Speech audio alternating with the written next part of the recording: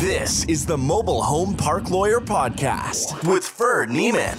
If you're looking to generate wealth and passive income in the lucrative world of mobile home parks, you're in the right place. You'll discover solutions to the common legal and operational pitfalls and how to optimize parks to maximize income. Your host is in the trenches. He's a real estate attorney, financial analyst, and mobile home park investor and operator. Now, let's turn it over to Ferd Niemann. Welcome back, Mobile Home Park Nation. Ferd Niemann here again today with another episode of the Mobile Home Park Lawyer Podcast. Today, I'm going to give you guys a little bit of an update on how to fight back against a city that is being really difficult, in particular on your ability to utilize your park or on a per lot basis or in whole as it pertains to bringing in homes and infill. I am in the midst of a lawsuit right now for one of my clients for a city that is being very difficult and very onerous as far as saying, basically, if the lot's vacant, you can't use it. Well, if there's a home on it and it goes away, you can't use it. Okay, maybe you can use it, but only if you bring in a home that's like basically brand new. Oh, by the way, you got to change out the electric, change out the concrete. Oh, and the new home must be the exact same size. Okay, maybe smaller, maybe a little bigger. No, same size as the previous home. Even if the previous home, by the way, was a 12 by 46 from 1960, which obviously is pretty onerous. We see this a lot. We do zoning verification letters for a lot of clients at the law firm. We probably did it in 100 cities in the last year or two. And I tell prospective clients all the time, they're like, well, how are you going to perform on this? Or how are you going to get this done? And I say, a third of the time, the city pretty much signs anything we put in front of them. Sometimes like 10 seconds later, like they clearly didn't even read the letter. A third of the time, the city will not engage like at all. And they will not sign anything. Sometimes they won't even exist. They won't even reference if there's a zoning code. It's like, I can see there's a zoning code online. Like, we won't even speak to that. And then about a third of the time, you have to engage and negotiate with the city. And this could end up, sometimes you get an A+ zoning letter, sometimes you get an F zoning letter. Ideally, you get at least a B+ zoning letter because, B+ is that passes, and it's not ideal. And this will typically involve, legal non-conforming portions of a park or legal conforming some of the intricacies surrounding that. I've got a whole series of episodes on zoning and nonconformity and variances and CUPs and SUPs. So go check out the historical episodes on that. Today I want to talk about the lawsuit piece. So when you can't convince the city, and in most zoning instances, what you'll do is you have to get a no. And that before you can sue. And that's basically, it's called exhausting your administrative remedies, meaning remedies or relief or options through the administrative process and or personnel. So typically you will have to file for a permit or make a formal ask, whatever the city's process is. And it's going to be very fact specific and code specific. But let's say there's a piece of paper that says MH infill permit. You have to fill out the paperwork. And you have to get them to say no. If they say yes, well, then great. You've got what you want. Bring in your house. But if they say no, then you have to see what that city says as far as what's the next step. Sometimes there's an appeal to the city manager or to the mayor or to the city council, sometimes a plan commission. But typically there's some formal no. Maybe the city attorney sends you a letter. And then there's often a right to appeal at the city level. You have to do that too. And it's generally just another rubber stamp that says, heck no. Then one option you can pursue is there's several court options you can go to directly, it was either state or federal. Typically, I'm not a litigator, so don't quote me on this, but it makes sense to go federal, in particular from a smaller town or region, because the small town attorney may be good friends with the small town judge. And they may be fishing buddies from grade school, and you're going to get homered. So federal judges are typically appointed for life, and they don't have to worry about reelection. They are less, buddies with the local crowd. So federal court is often better. So after you get the no from the city, then sometimes you can go through a variance. That's often instead of going straight to court, what you typically do, and again, this is very fact specific, so this is not a guaranteed path for your particular needs, but a common route. In my old law firm, I was at a bigger firm in Kansas City. We sued cities several times and won, and depending on the facts, again, you can sometimes win, and it's and we did zoning law.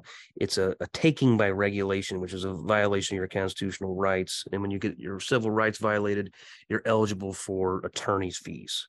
So if you, in a couple instances, we would actually beat the city. They didn't cave, they didn't settle. We had to go to court, and then they go to appeal from the circuit court to appellate court and or state Supreme Court. These were state matters for different reasons, not federal, as I know I just told you to go federal.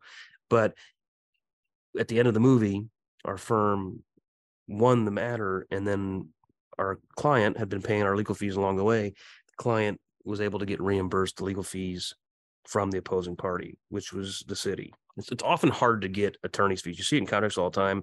Winning party gets attorney's fees. It's pretty tough. Even if the contract says that, a lot of times the court will throw it out just based on public policy. They don't want a bunch of people suing. And if they give the law firms free, more people will sue if the law firm's like, yeah, I'll even do it on contingent fee or speculatively. If there's a reasonable chance I'm going to get my legal fees paid. So that it's hard to get legal fees paid, but it's also hard to beat a city, but you can beat a city. And if you do beat a city, and you can get legal fees. So typically go for a variance. It's important when you go for variance to present evidence like a real trial, because when you lose at the variance, which is typically through a board of appeals or board of zoning appeals, which is typically a volunteer board of citizens in the municipality, when you go from there after you lose, you go to circuit court, you don't get a new record at circuit court. They review the record of the previous hearing, which was the board of zoning adjustment, board of zoning appeals for the variance. So that's an important path. Then you go to circuit court. If you win or lose, you can appeal. Then you can go to court of appeals. If you win or lose, sometimes you can go to the state Supreme Court, but they have to basically select your case. There's no guarantee. And typically they won't select your case if it's already been handled, if you will, at the Supreme Court level. They're like, look, there's already precedent. That's the result. So it's got to be a somewhat new fact pattern or new information to create new law. So that's the typical route of a lawsuit on a zoning matter. Pros and cons. Those are hard cases to win because the city, the burden of proof is on the taxpayer, the plaintiff, but then the city sometimes will be given legislative discretion, which basically means if they had some level of rational basis as to why they made an X decision, then it was a quote okay decision by the city, and then you're in trouble. So you have to generally show that they were arbitrary or capricious, or perhaps that they were discriminatory against you, which can happen again. But that's one route through the typical zoning lawsuit, and I've been part of that, and I'm part of that right now on a different matter. So that's been a good path of action. A new path of action, maybe not new, but less common. There was a group that was talking about it at the recent MHI conference, and it was going the fair housing route. And I've not gone through a fair housing lawsuit personally. I have utilized the Fair Housing Act and the city discriminatory intent or result against the city. There was a city in Texas actually that they had a law that said if you own a single family house in town, you can rent it out. If you own 10, you can rent them out. If you own a mobile home, no rentals.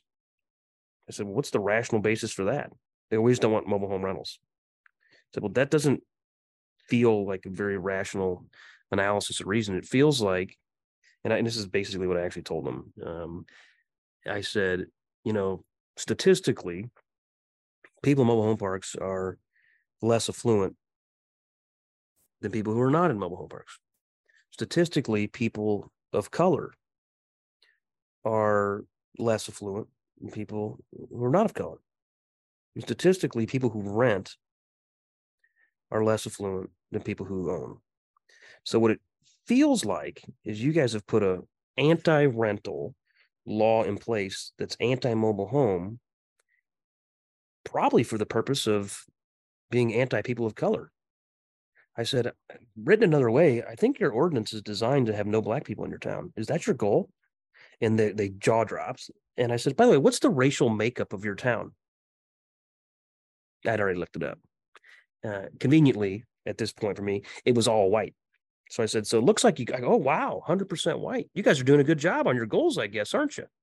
I said, that really feels like a violation of the Fair Housing Act. And if I file a formal complaint, you're going to have the Department of HUD in your kitchen, and you don't have a lot of leg to stand on.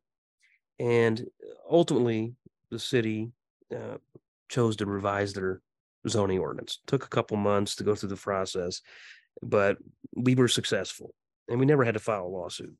So, but you can actually file a lawsuit on a similar claim or a number of different claims. And part of the key is the city actions, or perhaps not even direct actions, are they causing a disparate impact on you or disparate treatment?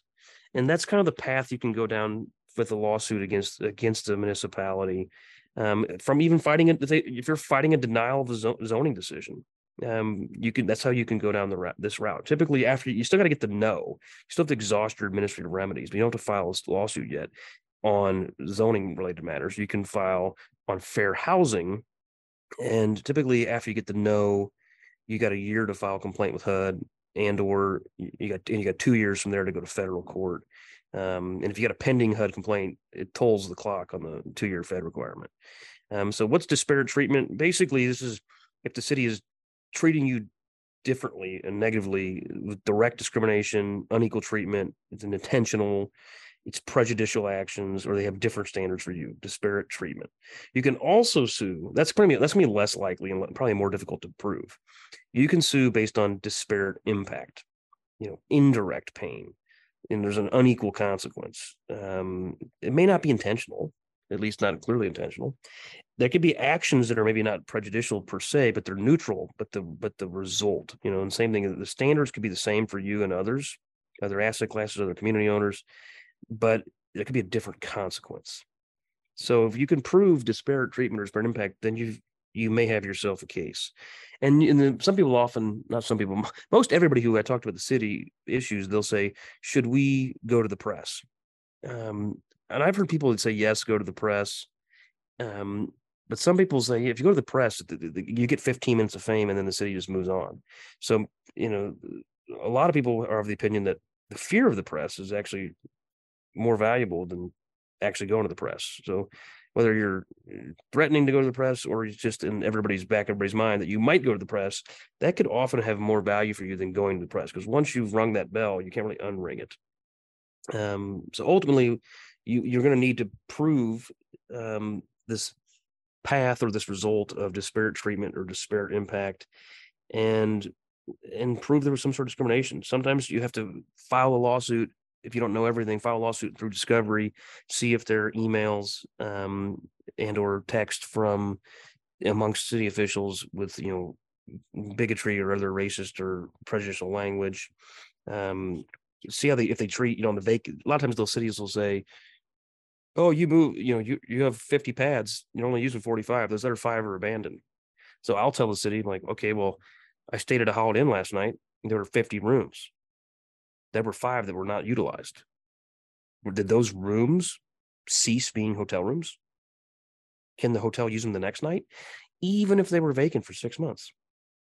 I mean, most hotels are not booked every night. Maybe on Valentine's Day and New Year's Eve they booked the honeymoon suite, but maybe not the rest of the nights because it's too expensive.